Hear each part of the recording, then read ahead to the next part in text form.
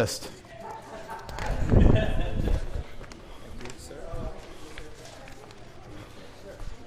You get one, Keith?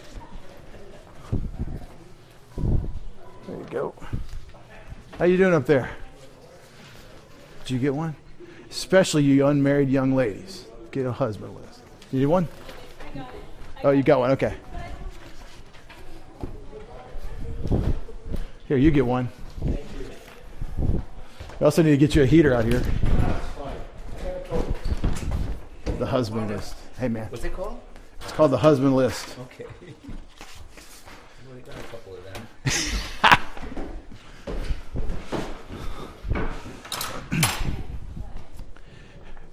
You need one? Good, okay.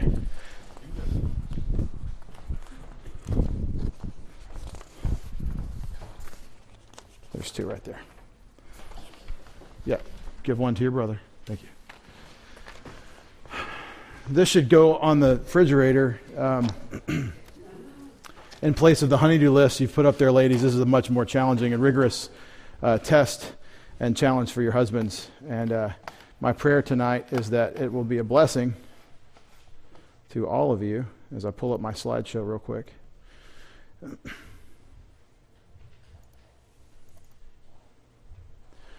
All right, let's take a moment for silent prayer, make sure we're in fellowship with God, and we'll open the scriptures tonight after a word of prayer. Let's pray.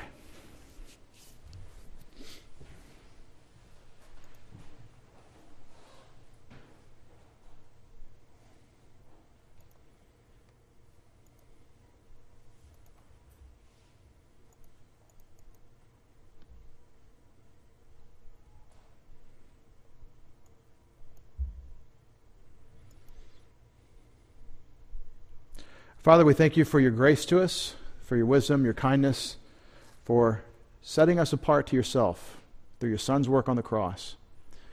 For through his work, Father, you delivered us from the domain of darkness, and you have transferred us to the kingdom of your beloved Son. Father, this is our glory, it's our standing, it's our eternal destiny, and we don't often consider it. We take it for granted.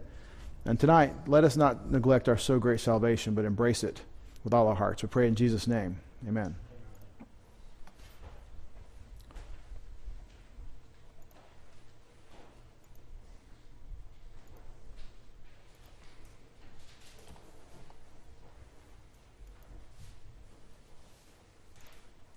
All right, we're in Ephesians chapter 5, verse 25. A lot of the words that I'm going to say tonight are on the sheet that I've handed you. Joel, for those that are at home, would like to follow along, get some of the notes. It's not the pulpit one, but the other one. Okay. You could probably get your own rules out of Ephesians 5:25 through 33. And these are mine that I've considered and thought through. How does this apply to us? And I have to be frank with you. When you get into the nuts and bolts that Paul is describing of what it looks like to love our wives as Christ has loved the church, when he talks about the sanctification of the wife and the setting apart of the bride, I've often really struggled with that in terms of thinking through an easy and direct application of this work, because there's a sanctifying work that's happening as he describes it. And what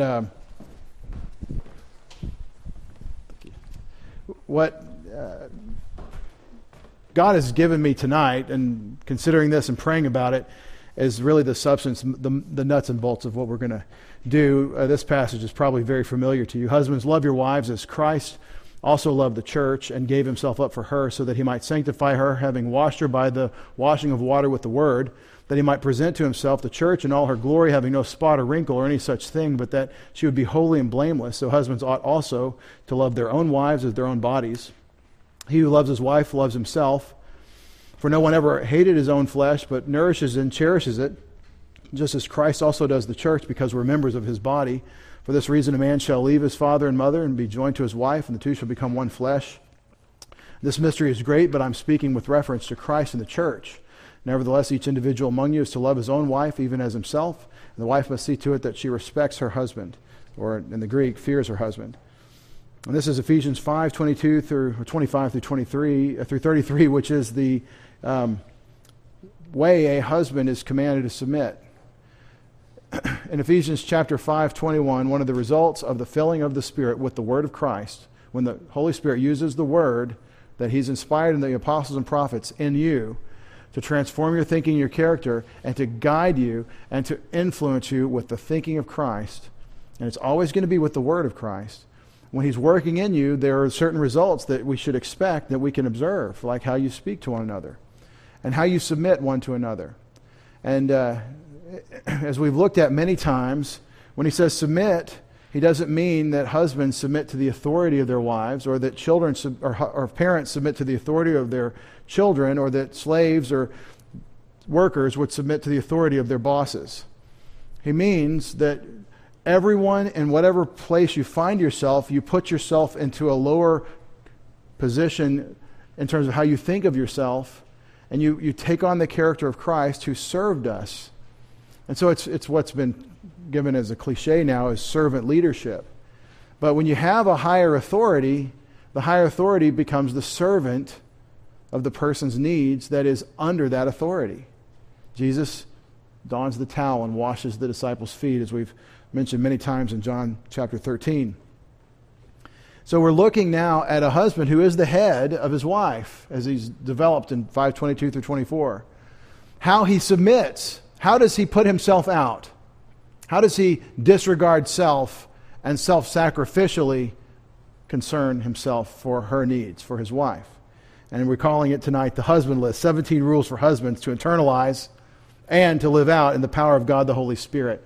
That's almost an old a turn of the 20th century English subtitle, where you get a long subtitle for a little short title. 17 rules for husbands that we want you to internalize and then to live out in the power of God the Holy Spirit. My plan tonight is to walk through the passage and then to show you the application as we walk through the passage. To do that, I'm going to have to make one quick adjustment to my slides that is going to take all of about 6 seconds.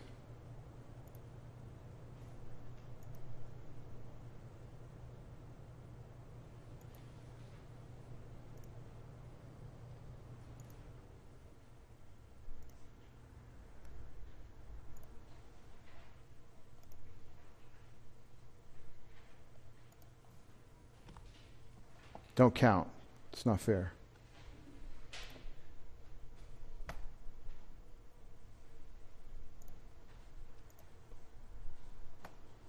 Whatever, we'll just do it. We'll go with it. Ephesians 5:22 through 24. We've been telling the wives and telling the wives and telling the wives, you've got to do this. I've been challenged. There's Waterhouse's La Belle Dame sans Merci. It's a great, beautiful, romantic painting of a knight who's bewitched by a nymph in the woods, but we'll just call it a gentleman and his wife for the purposes of this discussion. A man who is concerned for her and in love with her. I'll show you that picture a little better in a moment. But we've really discussed women's responsibilities in marriage a lot. Submission, submit to your husbands. And it's really a ministry where you're doing it for the Lord. And the Lord is the authority, and so you're serving, and sometimes it's harsh and it's not like it should be, but you do what you do as unto the Lord. And so what I want to draw out, though, as we get 17 rules for husbands tonight, is we start with the wives' responsibilities and see the implications about what that means for us husbands. Because, as I've told you, I'm more and more convicted by the wife passages when I'm thinking of my job as a husband. Like, she has to put up with this. She has to deal with this, and I'm supposed to step up and be the person described by the Apostle Paul. So the first rule in verse 22, wives, to your own husbands be submissive as unto the Lord. Wives, to your own husbands be submissive as unto the Lord. The implication in terms of a rule for us gentlemen is that we must provide leadership direction by example, so that our wife will have something to submit to. A man must provide headship, leadership. We must do this so that there's something to submit to. And this is probably the main complaint. If you took the poll of all the Bible-believing women in American history for the last 200 years, it's probably this is the number one complaint, is there's not a whole lot for me to key off of because of the passive male, because of the serial abdication of our responsibilities. And young ladies, you need to watch for a couple of key things on this one. And see this guy? Is he the Lord of the manor that you've got to serve, that thinks you're there to serve him? Is that what he's like? Because that's not what this is talking about. He's not to lord it over you. If you watch a man and you watch how he treats his mother and you watch how he treats other people and see if he's the person that's always waiting for someone else to serve him, there are some character quality flaws in there that need to be addressed, and you're not going to be the one to solve them. Somehow he slipped through the cracks, and mom and dad didn't get that in there about the humility piece and the serving others piece. And so pass that one by. There's the other side, is that he never has any initiative about anything, and he's just passive and doesn't really think, care, or pretty much do anything. And someone that is completely passive is not someone you're going to be able to follow. You're going to be frustrated. On the one hand, you're going to end up with the weight of oppression. And on the other hand, you're going to feel oppressed by not being able to follow anything of substance. And men, again, we're convicted. That's why this first rule, men must provide leadership direction by example so that their wives, sorry about my draft notes, their wives will have something to submit to. In verse 23, rule number 2, because the husband is the head of the wife. Rule number 2, my implication, you have to act as head when you're head. You have to be in charge when you're in charge. The head is not the dictator. I am the head. You never even need to say this. You just need to be the head. You need to act as though you're in the position that God has told you to act in. And that provides the wife, again, something to key off of in verse 23. The third implication, or the third rule from verse 23, and he's the Savior of the body. Now, this is where it really gets convicting for me. The husband is to act like Christ. He's the Savior. Christ is the Savior of his church, of the body. And so the implication, gentlemen, the third rule, and most important so far, you must become her Savior, in quotes. You must become her Savior. I don't mean replacing Jesus. I mean in the pattern of him. And what does that look like? You sacrifice your comforts, your needs, your preferences for her eternal life, for real and ultimate needs, ultimate comforts, and eternal outcomes at the judgment seat of Christ. You might feather your bed and cushion your situation for now and just, I got to take care of me. And disregarding her eternal comfort and receiving all the inheritance blessings that God has in contingency for our performance when he evaluates us at the judgment seat of Christ. This is what I'm talking about in terms of being her Savior. You disregard your comforts.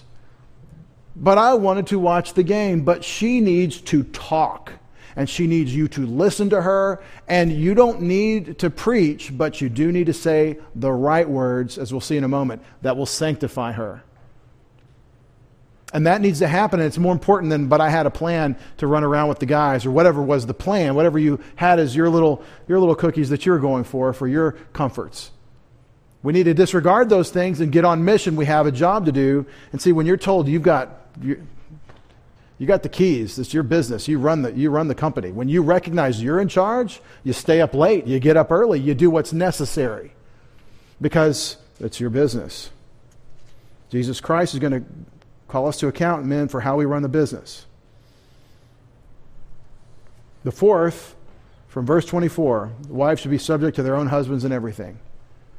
Wives should be subject to their own husbands in everything in verse 24. For men, the rule must be we be the head all the time. You don't take a break. You don't take a vacation. You take a short break or a long vacation. She's supposed to submit to you in everything. So in everything, you need to be someone worthy of submitting to. So you have to be this example all the time.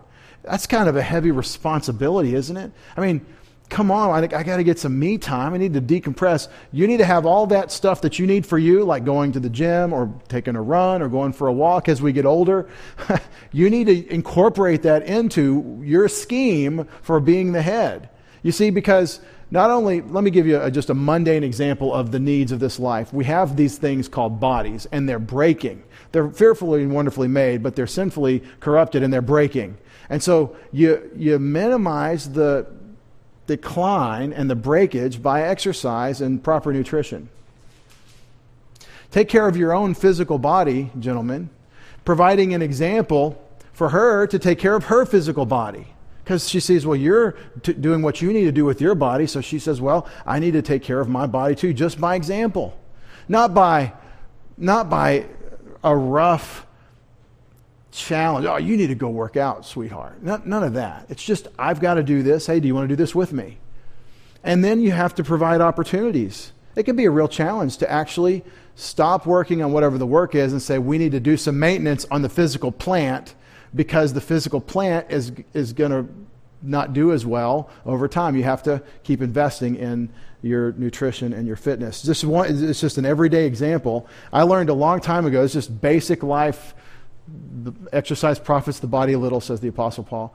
I learned this early on, that personally the way my life works, the way my brain is wired, if I get some sort of intensive cardio thing every couple of days, I have a fairly even, leveled out kind of life. And if I don't get my heart rate over 140 or 150 for about 20 minutes at a time every other day or every 3 days at least, then my chemistry goes bad. And I think that's how I'm made. I think we're made to work. And so maybe your wife's that way, guys. Maybe she needs to take care of that. And so now that's not a spiritual issue, but it does contribute to the spiritual life because I feel good, I'm able to serve better. I feel bad, I feel lousy, I'm all drained and worn out. It's hard, it's drudgery. And that's just one example. How you sleep while we're taking care of the physical plant, making sure that there is a right time to sleep and that we're taking care of that sleep. Now the Proverbs 31 woman goes to bed late and she gets up early and all that. But actually, men, if we will consider our wives, that she needs sleep and we need to protect that and we need to provide for that, especially when there's young kids at home. A couple of us have that situation. And as Jim Gaffigan said, it's almost like women are going to take care of the babies and the men are just totally oblivious to all that. So what's going on? Are you having another baby? Hey, could you be quiet? I'm trying to get a tight 12-hour sleep here. Like it's silliness, but that's a lot of times how it goes. And so thinking in terms of their needs is really the name of the game. But in rule number 4, I'm saying be the head all the time. Stop taking breaks and vacations from responsibility so that you can set the tone and provide direction through your words that are backed up by exemplary deeds. Words backed up by exemplary deeds. That's the implications. Now let's get into the commands to the husband. Let's yell at our husbands, at ourselves, gentlemen. There is a little tighter picture of that. La Belle Dame sans Merci by, I forget the first name, but Waterhouse, a romantic painter who did a lot of this theme. And if you like romantic art, that's kind of realist, but it's got that romantic kind of idealism to it. He was one of the greats in England. Ephesians 5:25 kicks us off with the summary command. Husbands, love your wives. Husbands, love your wives, just as also Christ loved the church and gave himself, and I'm translating that, gave himself for her as a substitute for her. That's a substitutionary atonement reference. So if you're cataloging all the places where the Bible says Jesus died not to provide a ransom to Satan or to show that he's the victor or to demonstrate his government or some other, he died to satisfy the wrath of God that abides on sin, and that's in our place. So he who knew no sin became sin for us. I think that's what he's saying with this construction as a substitute for her, this huper plus the genitive of autes. But anyway, husbands, love your wives. And so my fifth rule, while we're putting the honeydew list up on the refrigerator, because my fifth rule, because the husband is... Oh, wait, I skipped. I've got a fifth rule that's from verse 23, because the husband is the head of the wife, just as Christ is the head of the church. I'm sorry, the fifth rule.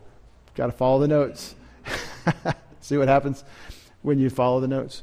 The implication of Christ being the exemplar and the husband following that example for Jesus, so he's an example for his wife. You have to constantly take Christ as your example. You have to be focused on the Lord Jesus Christ, gentlemen. That's the most important rule, isn't it? You have to keep your eyes on Jesus so that you'll know he's my exemplar, so that you'll know how you should live toward your wife as a self-sacrificial agent for her sanctification.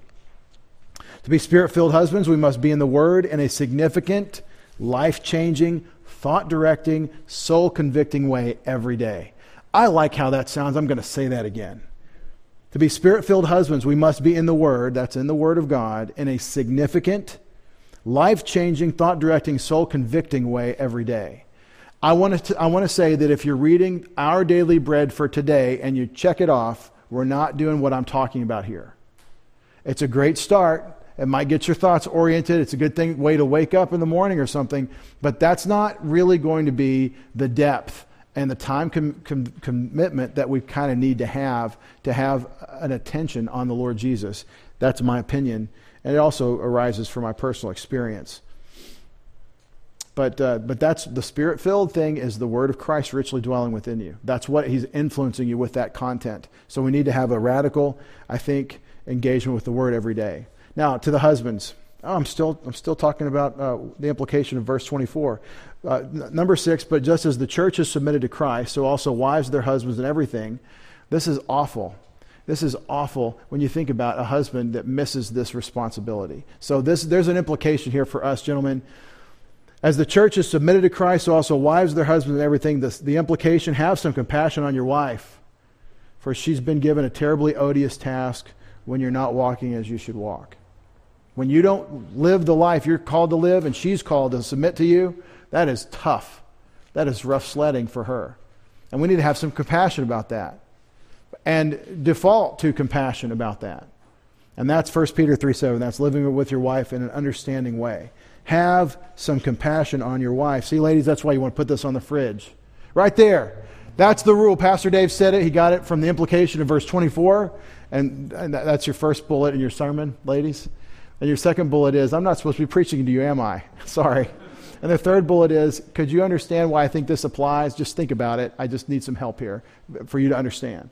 And gentlemen, if you will commit to listening to the help meet God's given you instead of being a fool, a total idiot, and ignoring the help that God has provided you, and listen to what she has to say so that you can understand what she's saying and make an evaluation and think it through and not rush to judgment, but think, it's really going to help you. God designed that arrangement that way. All right, let's get into 5:25.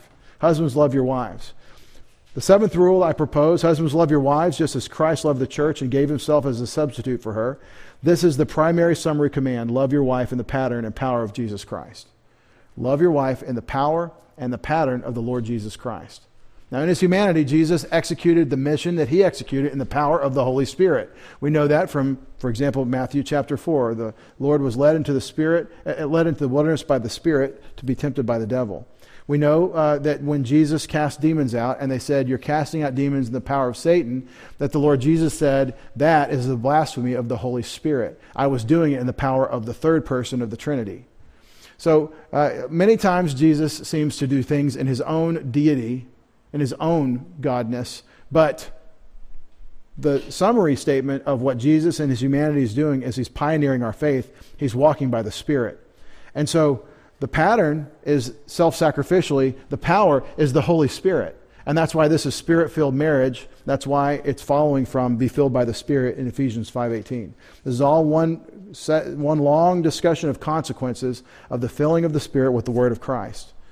And this makes sense, doesn't it? We can all imagine this. Maybe you've experienced this. Maybe you've heard about this. But a man who loves the Lord Jesus Christ and so really pays attention to his word and is conscientious about living out what God has said and humble enough to see where he fails, that kind of man is a gentle and a kind and a considerate husband in general. And he has his slip-ups and he has his flaws and he fails from time to time. But you can see in general, this is a man who is seeking to get it right and generally does because the Spirit continues to pour out his grace on him.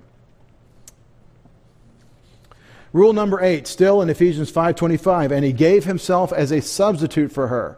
What I'm trying to show you is these are applications, these little rules are ways of applying what's being said in the pattern. So he says, and he gave himself as a substitute for her. The love that we give our wives must be selfless.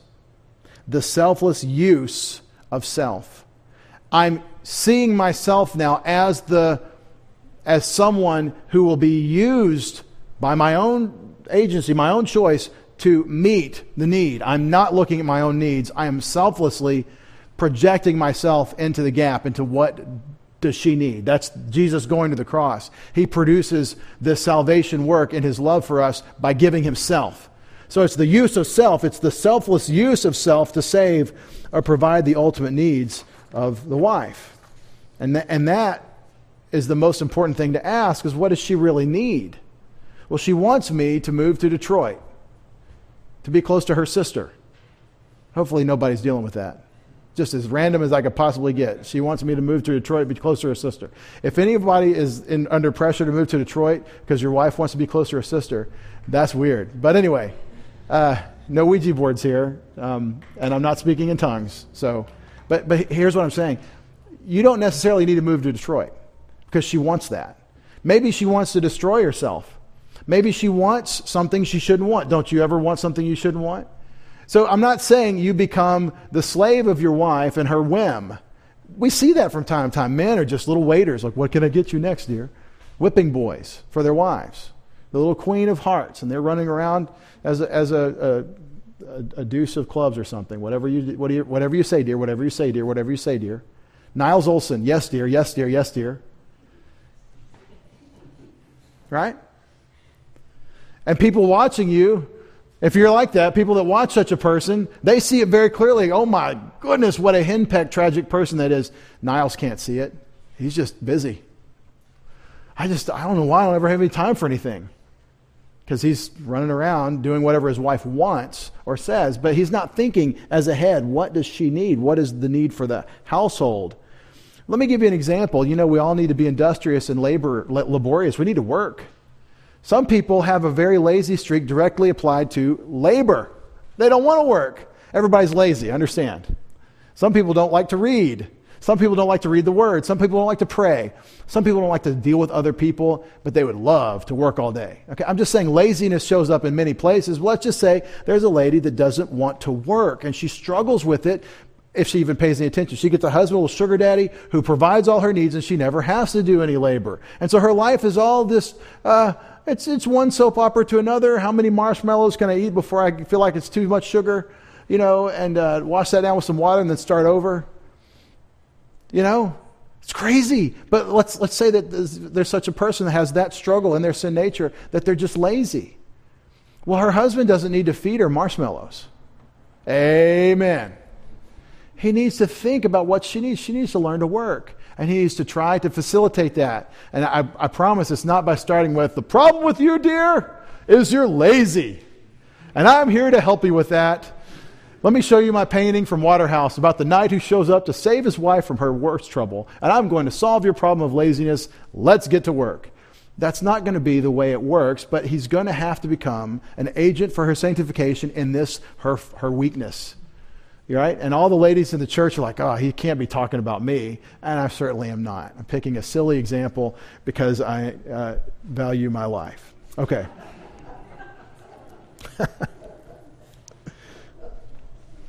Number 9. Number 9 is from verse 26. I need to review what I'm saying in number 8. What I'm talking about in terms of saving your wife in the pattern of Christ is that you think about her needs, and that your love is a self-sacrifice. It's all in, whatever it takes, so that she gets her needs. What's the ultimate need our wives have? Some people you might know have married unbelievers. What does that wife need? What does she need more than anything else in the world? A recumbent bike in the basement. No. What does she need more than anything else in the world? She needs a relationship with God through the Lord Jesus Christ. You can't force that, but you need to be on mission for that. Might mostly be about prayer. It's an intensive ministry of prayer. It's a welcome, it's reading. How do we do this? Reading some about conversational evangelism. It's thinking through. It's becoming very adept at the conversation so that you're ready, so that you're equipped, so that you can be involved in this. It's showing her in a general way that you love her and sacrificing for her comforts, for her needs in a physical sense, so that you make the case for the bigger issue. But it's really about the gospel. What's a Christian wife need? What's her ultimate need? What's really going to happen, whether she is rich or poor, lives in a double wide or in a tent, like the princess Sarah lived, Abraham's wife, or if she lives in a mansion, or if she lives somewhere in between. What does she really need? Jerry Clower used to brag about his wife, that Mama, he would talk about feminists and how they said, I'm here to liberate all these women. And he would gripe about feminism. And this was a Southern humorist in the country circuit back in the 70s and 80s. And he said that the women's libbers don't want to mess with Mama's arrangement. He said, she's got it good. Because once I started making some money in entertainment, Mama got where she could watch TV in any room of the house. This was a big deal back in the 80s. Mama she just had to get up in the morning to let in the lady I had hired to come wait on her, and then she could decide if she wanted to have breakfast at the table or breakfast in bed. Women's libbers didn't need to come in and liberate Mama because she had a good arrangement. That was his little shtick he said about his wife, Jerry Clower, which I commend pretty much everything he ever said. It's really funny, and some of it's very edifying. But it doesn't matter what the physical provision for our wives is ultimately when you start thinking about the fact that 1 billion years is going to be a drop in the eternal bucket of your eternal existence. If you look at the big picture of what your wife needs, don't be like, oh yeah, she needs the Word. Think about it. She needs to live her life every moment in a prayerful stance of praying without ceasing, of rapport with God, and a daily intensive moment with the Word of God where she's feeding spiritually so that she can grow spiritually. And then not just feeding on the Word, but carrying it through, living it out in terms of God's wisdom so that she's making wise choices that are the worship choices that honor God. Because those are the things that when you put that spiritual life together and you look at the judgment seat of Christ, that's what's going to come up. It's not going to be, did you enjoy the house your husband had you living in? It's going to be, did you participate in my mission? Did you walk by the Spirit that I gave you? Did you live out this commission that I gave you to be the body of Christ, to carry out the Great Commission? Were you on mission? And did you live the life that I wanted you to live? And the extent that you did, there's the reward. And the extent that you didn't, there's the loss of those rewards that He had laid up for you. And that's the burning. That's the 1 Corinthians 3 burning of the bonfire of the vanities. All that wasted life, all that wasted energy that was, well, we were busy, but we weren't busy for the Lord. That's the consideration that every Christian needs to make. And as a husband for a Christian wife, you have an intensive opportunity to lead and save her in this sense. So I want to say that's the most important application of loving your wife, is considering her eternal outcome at the judgment seat of Christ. Verse 26. So the reason Christ gave Himself as a substitute in verse 25 is so that in verse 26 He might sanctify her by cleansing her through the washing of water with the Word. Now I've said before, I do want you to, as you read through, I do not personally think, in my interpretation of this, in my understanding of what Paul is saying, he's not telling you that Jesus water baptized the church. I don't think that's what he's referring to. I think this is a way of saying washing of water is the best washing you're going to get. You're going to get clean by the washing of water, and the way He cleans you is with the Word. Cleansing through the washing of water is what God does with us with the Word, and that's why the instrumental use of with the Word. That's my understanding of verse 26. But notice what it is. It's communication. He wanted to sanctify His bride through communication. Husbands, wives, Christ, church. That's the illustration that's being set up. So when He went as the husband to save the church, it's with communication that He sanctifies her. Notice that this begins for us with the gospel. Believe on the Lord Jesus Christ and you'll be saved. So this is where I start to learn new information that I hadn't thought of quite this way before. This is new for me. Can't spell cleansing, but I did it correctly, number 10. Number 9, so that He might sanctify her. The 9th rule, the love of a man for his wife has a purpose, an end state in mind. This love is a means to an end. I got that from the connection between 25 and 26. He sacrificed Himself so that He might sanctify her.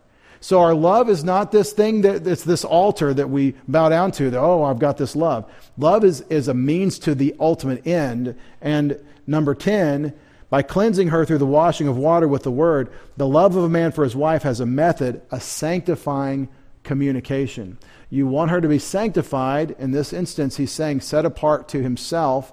The husband sets apart his wife to himself. In every wedding ceremony, the pastor says, Are you going to forsake all others and only have her for yourself? Are you only going to sanctify this person and no one else? That's what sanctify means, to be set apart. Sanctify, holy, these all mean set apart. Are you going to set this person apart to yourself? Jesus does this for us in a spiritual sense. I think that the illustration is being used just as Jesus does this for us spiritually. We're doing this for our wives. We want, men, our wives only for ourselves and as wife. And there's this blessed, not overbearing, but blessed possessiveness. She's not an object you possess, but you are one another's by virtue of that union in marriage. And that's what Paul teaches in 1 Corinthians 7. So the love of a man for his wife has a method of sanctifying communication. Just as Christ's word cleans us and draws us nearer to himself, that's what sanctification is. So a husband must communicate with his wife in a way that does not defile her, but cleans her and draws her nearer to himself. And so when you connect it to your spiritual life, it is about the things of God, but it's not preaching. Of course, I'm not talking about preaching. I'm talking about men. We need to provide communication to our wives that cleans them, that doesn't defile them, that sets them apart to us, that we love them, we want them, we are thankful for them. We need to honor them. Our children should rise up and call them blessed. This is the idea of the glory that God has given us in womanhood and our willing glorification of it for Him, for His sake. And so this is where you get into the nuts and bolts of a relationship. It all depends on communication. The way Jesus talks to the church, it sanctifies us, it raises us spiritually, and it makes us able to function, to grow spiritually, and as a mature believer, to work in the works as mature, as He's prepared for us. So this communication matures your relationship in your marriage. Communicating and keeping it righteous and holy. I think that's the picture that he's painting, and so it kind of blends. You have a spiritual leadership thing that's happening. But again, it's not, I'm not saying you've got to become, you're not preaching sermons. Even you might be surprised by this as a pastor. I teach all the time, but I've never said, okay, sit down, open your Bible, and here's the note sheet for our discussion tonight, dear. It doesn't work that way, because that's not the communication that he's talking about. But notice that a lot of times women, ladies, you want to know what's going on in your head. Maybe you don't think about it, but yeah, that'd be nice. I mean, it'd be nice if we could actually talk, if we could communicate. That's something you have to take time to do. But when you do it, the way Jesus shows us with the church, when you do it, it makes us close. It causes us to be set apart to one another. We invest that time and that energy, and God blesses it. Maybe sometimes we don't do this because, well, we've had enough conversation to know I don't really want to hear anything else he has to say. Well, that's going to be hard for you because he's being told to do that here, to set his wife apart to himself with his sanctifying communication. By cleansing, number 11, by cleansing, this implies that a husband must continually sanctify himself so that his spirit-filled communication does its work. Maybe men, they don't want to hear what you have to say because you don't have anything from God to say, because your words aren't clean, because you're not sanctified in your thoughts and your spiritual life. And so this could end up turning a whole new corner in your marriage, because all of a sudden, as the head, I'm supposed to set her apart with how I talk to her. And this is all the result of the filling of the Spirit. I ought to be speaking to one another with psalms and hymns and spiritual songs. I ought to have the soundtrack going on, singing, making melody in my heart to the Lord. I should be giving thanks at all times to the Father in the name of the Son for all things, and I should be submitting one to another in the fear of Christ. And sometimes she's dealing with something that's really hard for her, and you need to say something very simple like, well, what is the worship choice to make in this case? What is God's desire for us based on what He's shown us, for example, in terms of love? You're dealing with this problem with this person at work. How does the love of Jesus Christ look in this situation? That is the intended start of a conversation where if we've done our work, if we've got the rapport where it needs to be, we can actually have that conversation. For most marriages, you ask that question, all of a sudden, well, what do you want me to do? I mean, all of a sudden, it's a recrimination. I'm criticizing you. It gets taken the wrong way because we don't have the the context where, hey, no, I know you're struggling and I'm struggling. We're supposed to be sanctifying each other as we show each other our plank and our speck in our eyes. And we're supposed to be helping each other with this, and this seems to be the worship choice. What do you think? And when you have the context for that conversation, you can see how a husband and wife can sanctify one another with their speech.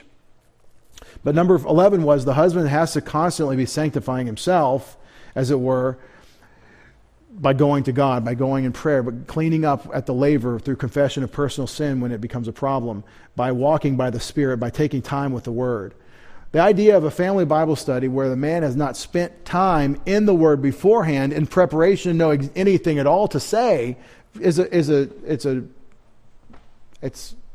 not doing our job. It takes time. It takes an investment. It's hard. But nothing worth having isn't hard. And you do this right every day, you have a lifetime of awesome. You drop the ball every day and you're a strikeout. You're not even welcome in the minor leagues. Number 12, verse 27. So that he might present the church to himself glorious, not having any spot or wrinkle or any such thing, but so that she would be holy and blameless. So what I'm getting out of verse 27, they might present the church to himself. The goal of this cleansing and sanctification is the union of the marriage. I want to talk about having a good marriage. This is a husband's opportunity to love his wife with how he talks to her for her own sanctification, for the communication channels to be open, to be properly calibrated, where we're not defiling our wives with our speech, again, where we're lifting them up with what we say and how we speak. The cleansing and sanctification results in the union of the marriage. The husband must want the wife for himself. And this is a very convicting question to ask any man that's been married for any period of time. Do you want her to be in a close rapport with you? Do you want to have this open communication, this beautiful picture that Jesus paints by sacrificing himself for the church to present her to himself? Do you want her? Because that's what you're supposed to want. And I think that we can command want. You can command what you're supposed to want. Peter says, long for the pure milk of the word like a newborn baby longs for his mother's milk. You can actually change. Well, we've grown apart and I don't really want that anymore. Well, grow back together and want it again. Make a choice. Well, we've grown apart.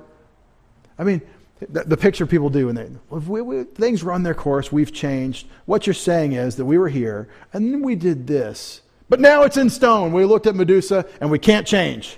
We're in stone, we've frozen, and it's just this way. Yes, other people are now welcome to have other things, but this is going to be this way. And that's stupid. Actually, let's look at the scriptures and smarten up a little bit. It says, do this. And so you need to want your wife. Lord, I'm having trouble with that. I know men, I'm not personally, but I know men that'll say I'm having trouble with that. Okay? That's your prayer right there. God, I'm really struggling with rule number 12. I don't want her. But clearly Jesus wants you. You're way more disgusting to his righteousness than whatever has happened between you and your spouse. And their transgression of your character.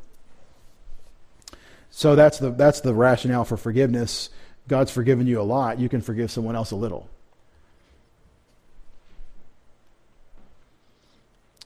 Glorious. Present her glorious, not having any spot or wrinkle or any such thing. Number 13, the husband's sanctifying communication is the necessary maintenance for maximum glory and soul beauty for a spirit-filled man's wife. She needs you. If we're going to follow this illustration of Christ in the church closely, which I'm trying to do here, a Christian wife needs her husband to communicate so that she is refreshed. There's a refreshment that happens so that you are bringing out that beauty, that glory. I think that glory is a beautiful thought. The glory of a human being is always a reflected glory, like the moon reflects the sun's light. We reflect God's glory. My illustration of this is the mirror. The best we can hope for, we all want to be generators of our own glory and produce light ourselves, but we don't. We're not made that way. God is the glory, and we will either reflect his light well or poorly. And so God, in sanctifying us, is constantly with sometimes with really heavy grit sandpaper and sometimes with some really fine grit stuff. He's sanding us down as a mirror to make us more and more reflective of that glory. And that's some pretty bright light that he shines. And then when we reflect it back very dully, we're like, wow, we've got a lot of smoothing that has to happen for us to look like our Savior. And that's the process of sanctification. He's smoothing you. He's grinding that grit, that deflection of his glory down so that you're a smooth surface that shines that glory out. And then people say, what's different about you, you know? Well, I'm a work in progress. And some of you are in the 40 grit sandpaper stage, and it's really rough, and everybody's got their goggles on. And other people, the Lord's got a can of Brasso, and he's working, he's wet sanding you down, and everybody's in a different place. And interestingly, the mirror illustration kind of breaks down because sometimes you get pretty rough, and you need to go back to some 40 grit. I was already to Brasso, and he's working on me again with 40 grit, and it happens. But my point here is that in bringing this glory out for your wife, it's going to be partly through your communication. It's going to be your communication from what the Spirit is filling you with as you're a Spirit-filled husband. It's the necessary maintenance of maximum glory and soul beauty for a Spirit-filled man's wife. We talk about maintenance. I use that word on purpose. Oh, my wife, she's not high maintenance. She's low maintenance. Oh, you don't know my wife. She's high maintenance. Well, there's some wisdom in that language that people use, meaning she needs more attention than less attention. But the truth is that we all probably need attention. We just need it in different ways. And we all need boundaries, and we all chafe at boundaries. And so I think the maintenance being described here is that the Lord, when he talks to his church, we get clean and we're holy and blameless and presented in fellowship and just like we should be, and that's the sanctifying process. There's an analogy here for husbands with their wives, with how you communicate, and it's a tight analogy because husbands, you are driving her, I should say directing her to Christ with your self-sacrificial, loving communication. Number 14, verse 28. Husbands ought to love their own wives as their own bodies.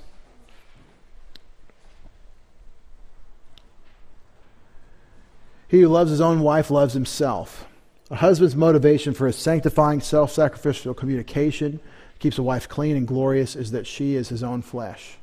He is, in this part, it becomes kind of self-serving because we're one flesh. So when I take care of her, I'm really taking care of myself. He gets into that discussion about marriage. There's no other relationship where you love self-sacrificially that you could say you're one flesh. But here, you get kind of a resonating benefit that you didn't think about because you're loving your wife self-sacrificially, you end up blessing yourself. One flesh. It's the one flesh discussion. So what I'm saying by way of application, a husband's motivation for this sanctifying self-sacrificial communication that keeps his wife clean and glorious is that she is his own flesh. It's a great motivation. Again, do you want your wife, or are you walking around pretending like half of you isn't part of you? Right? Do you want her? And do you make that choice to want her? And so making that choice, will you self-sacrifice in how you speak to her? How you take the time for that? Some of you are really challenged by this because I don't really have much to say. Spend some time in the Word. Then spend some time listening to her. And then you'll have something to say that puts the two together. And it may be that's awful that you have to put up with that. That's really hard. I can imagine what that must be like. That might need to be what you need to say when she's telling you what's going on with something that she's really struggling with. And it may be that your communication patterns are so broken in your marriage. Many are, probably most, after enough time in marriage. It may be that your communications are so broken that she doesn't even trust you to tell you what's going on that she's struggling with because she's so afraid you're going to mousetrap her and say, well, you shouldn't worry about that. And you're not dealing with her as a woman when you do that. That's a violation of 1 Peter 3:7.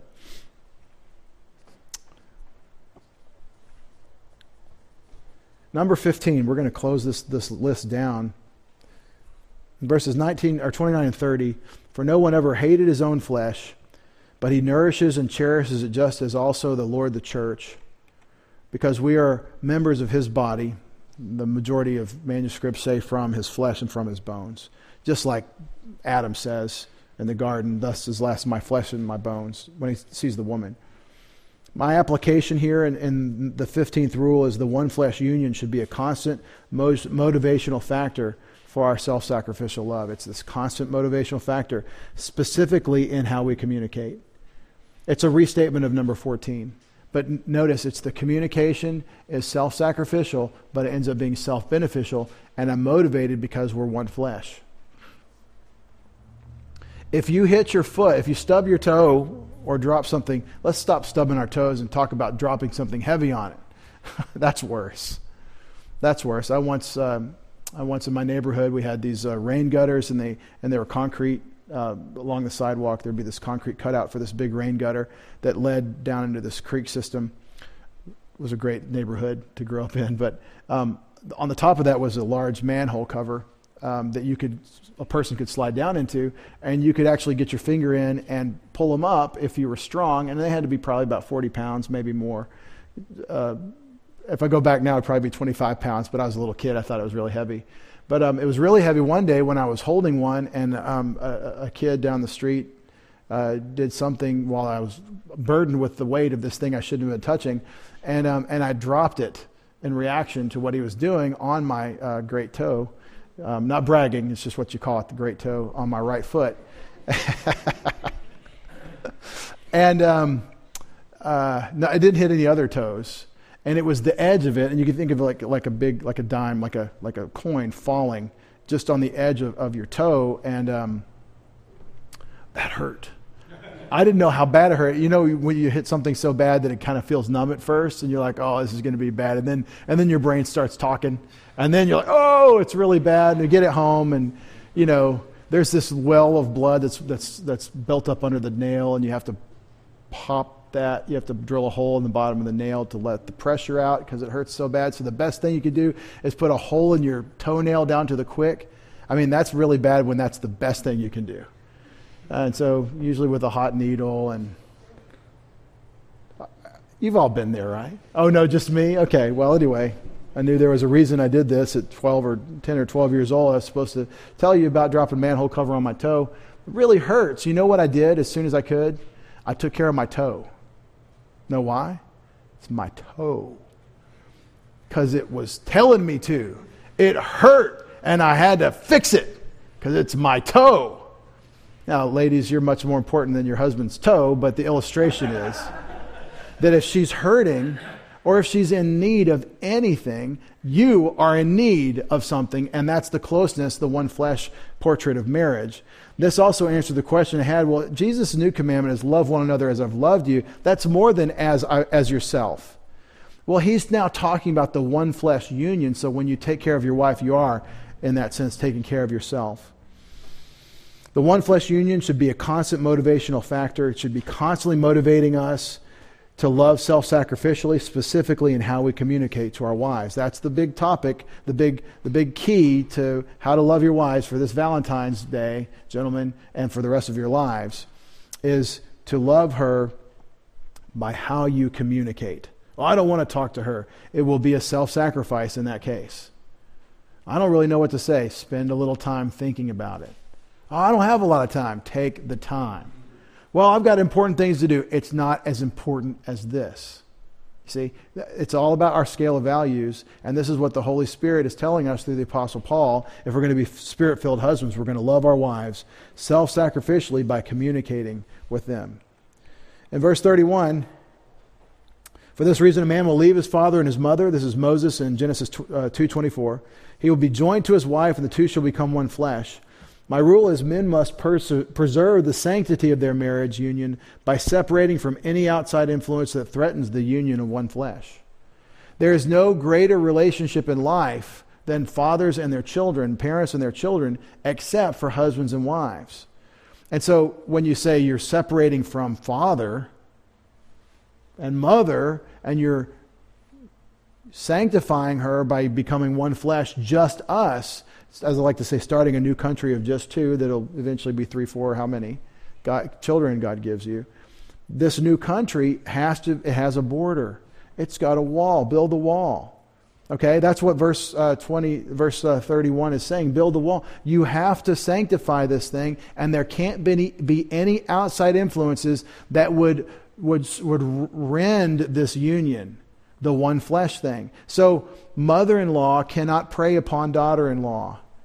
You can't have that. You've got to build the wall. You have to protect that. And so you separate for that necessary connection, for that union, and it's fine. Now, what does that look like? I've seen people try to be legalistic really about this and make up a new rule. Well, this means that you've got to leave town. This means that you've got to live in another neighborhood at least. This means that we can't take emails. Or what this means, I mean, in this culture, understand the people that first read Genesis 2:24 as Moses rendered it were Exodus generation people in the wilderness. When someone got married, you added on to dad's tent. Okay? I mean, of course, you're building the family business. That's how it was. That's what dad did, we do. We build the business. And you become apprentice and so forth and become the next generation. So you can imagine how that could, another couple of people doing the same work ends up being a bigger business. And so it's all part of household. But there's a new household of this marriage. And what he's saying is even as you add a room onto your father's tent, you better separate from your father's household sufficiently to be one flesh. And there's no distraction, no interference with that. And so some of you are like, yes, that's what we got to have. Actually, everybody probably has experiences where this is something that is wisdom. We need to protect the new marriage from any outside influences, even our parents. You honor your father and mother, and one way you do that is obey the Word of God. And in this case, the Word of God is saying you need to separate from any influences, including those parents you're honoring, if it takes away from one flesh. And you need to get those healthy boundaries. And you know who needs to preach this the most? Parents of newly married children. The in-laws need to be saying, hey, watch closely Genesis 2:24 and Ephesians 5:31. This is something that needs to be protected. You got to stand up and do this. This is the parent birds kicking the baby birds out, not of necessarily your house. I'm just saying you need to be saying this is.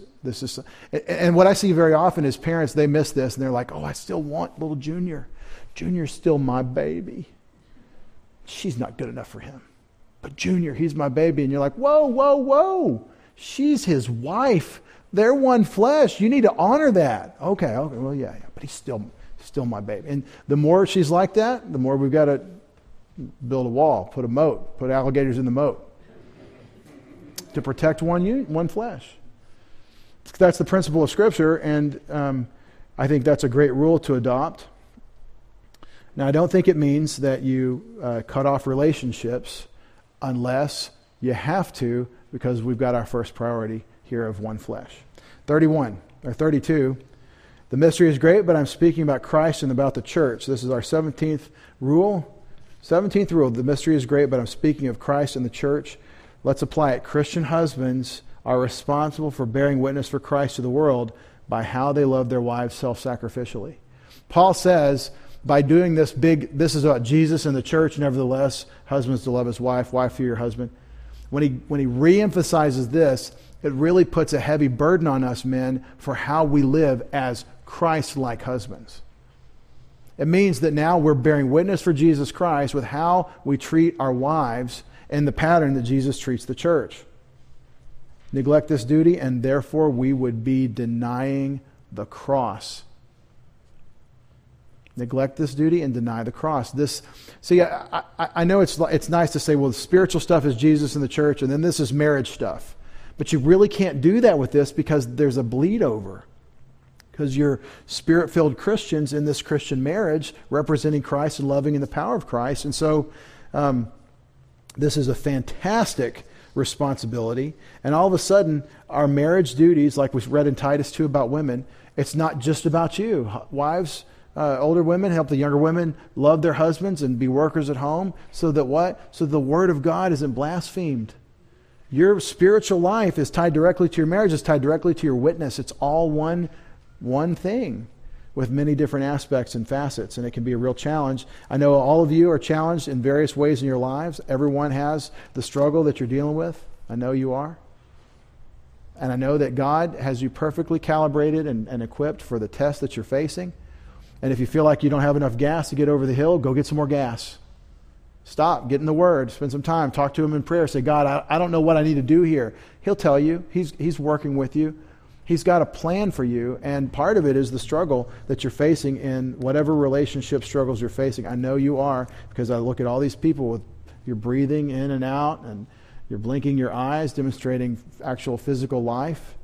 And so I know you're struggling with people relationships. It's just how we are, and the more we go, the bigger these things are going to become a challenge for us, because the more we have of the Word and God putting us to the test. I want to close tonight with what Peter challenges us with in 1 Peter chapter 3, verse 7. We've been all with Paul tonight, who wishes you could be as he is, unmarried, possibly a widower, possibly never having been married. Peter, though, who was not at all a pope, did have a wife. And Paul says, am I the only one that isn't allowed to have a wife like Peter has a wife? He drags her around, literally. That's what it says in Greek. He drags her around. It doesn't literally drag her around. It's just what it says in Greek. He leads his wife around from wherever he travels in ministry. Do I not get to have a wife? Do I have to be? And what he's saying is, of course, I have the right to be married, but I don't take that right because I'm serving the Lord in the high travel, high adventure ministry. It's hard to have a wife as you're getting shipwrecked, and going through that with like, hey, honey, it was worth it for the time we had. We're all going to die. You sometimes you have to have a sacrifice for ministry. I mean, always, and sometimes it's marriage. But anyway, Peter, who is married, is my point, knows exactly the struggles we have from his own experience. And he says in verse 7, after telling wives not to preach at their husbands, to win them over without a word. If they don't obey the word, just win them over without a word by showing your chaste and respectful behavior, and you be a daughter of Sarah, and you don't have any fear, but you trust the Lord that He's going to protect you, and you just serve the Lord, and you wait for Him to do the work on your husband. Okay? Just as verse 6, Sarah obeyed Abraham, calling him Lord. You've become her children if you do what is right without being frightened by any fear. And when you tell a woman who wants a divorce to go read 1 Peter 3, 1 through 6, she inevitably says you're abusive church. But this is the answer for a husband that won't obey the word. But that's Nabal. That's Abigail and Nabal. It's a tragic situation. We all know instances of this happening. Thankfully, it's not something that I'm looking at here, but we all know instances of this happening. We all say, oh, if she'll just keep her duty and focus and do what she does unto the Lord, she's got a lot of reward coming. She has a wonderful testimony for the Lord, but boy, what a hard hill she has to climb. Well, verse 7 lightens all of our loads, lightens all of your loads, ladies, in terms of what your husbands are supposed to think and do. You husbands, in the same way, live with your wives in an understanding way as with someone weaker, since she's a woman. Now, today's feminism says this is a chauvinistic verse that destroys the power of womanhood interchangeability with manhood. Well, it does tell us that women are not interchangeable with men. You're not the same. We're not the same. We're made differently. Thank God we're made differently. Guess what the Bible says? What we all already know. I want to preach a whole sermon on this, but as with someone weaker since she's a woman, and then here's what you're to do. You live with her in an understanding way that she's different and therefore weaker. And it has to do with how you treat her, and it's largely about communication. You don't speak harshly to a woman. You speak gently to a woman. You don't mince words necessarily, but you have to treat her differently than you would treat yourself or your buddies at work. That's what he's saying. Show her honor as a fellow heir, one to inherit, an heir of the grace of life, so that your prayers will not be hindered. So that your prayer... See, I said there's a bleed over into your spiritual life. No, it is your spiritual life is directly impacted by how you treat your wife, and how you treat your wife is directly impacted by your spiritual life. And so there's this very tight relationship that God is showing us through the Apostle Peter with how we relate to God and how we relate to our wives. Don't get the two confused. I've known men that worship their wives. But if I treat her wrongly, I'm out of fellowship with God. He's not listening to my prayers. He's not interested in what I have to say to him. And so there's no hope of my prayers being answered. But if I'm right with her, then he is satisfied with me on that account, and he is willing to hear me. There's a very important message when you start saying, I'm not listening. When God starts saying, I'm not listening to you, we better take note. So we have to be gentle. And this is the gentleman verse of 1 Peter, of the Bible. The gentleman verse that explains the chivalry idea of the knight who puts himself out to provide for the woman instead of running roughshod over her. The knight who puts on armor to defend her honor instead of who uses his strength to dishonor her. This whole thing in Western Civ came from this idea that we would recognize the difference of womanhood and we would honor it, we would cherish it, we would preserve it, and we would praise God for it. And so you have 17 rules to think through. A couple of them are repeats because I think it's important to say it twice.